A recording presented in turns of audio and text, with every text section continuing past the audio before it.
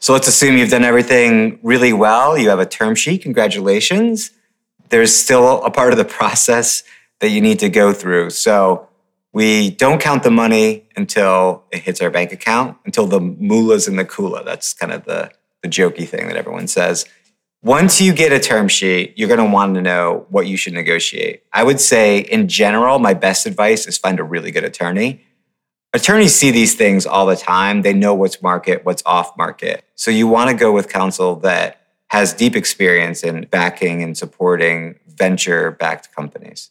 When it comes to negotiating a term sheet, of course, everything is negotiable. I wouldn't recommend negotiating everything. What I suggest is working with your counsel to understand terms within your particular term sheet that you're going to want to focus on and negotiate those.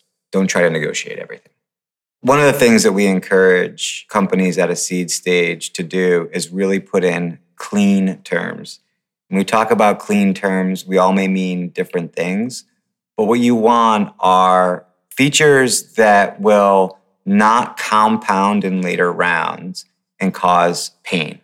So for example, participating preferred features that allow new investors to get certain rights that go on in perpetuity. And when you bring on investors later on, they're going to want the same or better rights. So when you are at a seed stage, at the very early part of your journey, just understand that anything that you do off market today that isn't clean is going to have ramifications later on, because everybody, in terms of your future investors, are going to want the same or better deal. So we encourage you to start with clean terms. The cleanest terms are actually very easy to find. The MVCA has a list of sample documents on their website that are both investor and founder friendly. And that structure, especially at the seed stage, is the best to implement early on.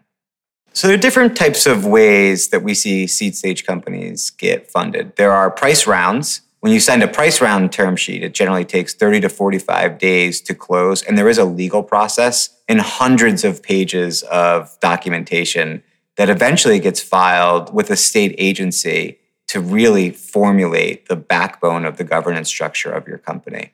There are other structures that are faster in terms of close time. A simple agreement for future equity or a safe or a convertible note, those are often used to get capital quickly and offering a structure that is well known to early stage investors. And once we agree on the structure in terms of a cap on the valuation or a discount on the future valuation, we can sign those agreements quickly and wire funds within 10 days. The most important thing about understanding the different ways that you can get financing is they all have benefits and they all have things that you just need to think about and contemplate. I would say for a price round, you're putting in a lot of structure and foundation early in your company, and provided that it's durable, it really sets you up for success. It's more work, takes more time. And if time is a factor in your determination of whether you use a safe, convertible, or do a price round, you want to think about the amount of time you need in order to close a transaction. Safes and convertibles are easier in terms of close time. They offer slightly less structure, and you aren't beginning that process of really providing the foundation for how your company is going to be governed and built. So very often in a term sheet, one of the terms will be how long we're going to work to close this transaction. And we do that on an exclusive basis. So when you sign a term sheet, you are agreeing with the investor that you're going to work on closing that transaction for the amount of time specified in the term sheet.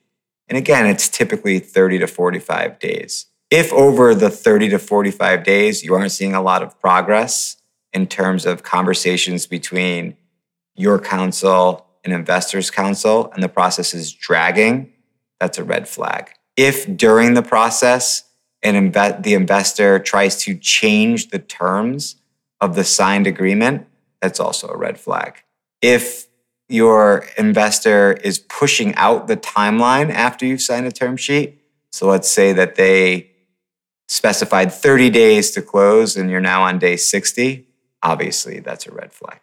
So that's why we recommend working with outside counsel, your existing investors, your existing board, if you have one, to really understand what the terms are in your term sheet. And if provided you're getting good advice and you've got the right people around the table, you should be fine. Remember, it's not over until the moolah's in the coolah.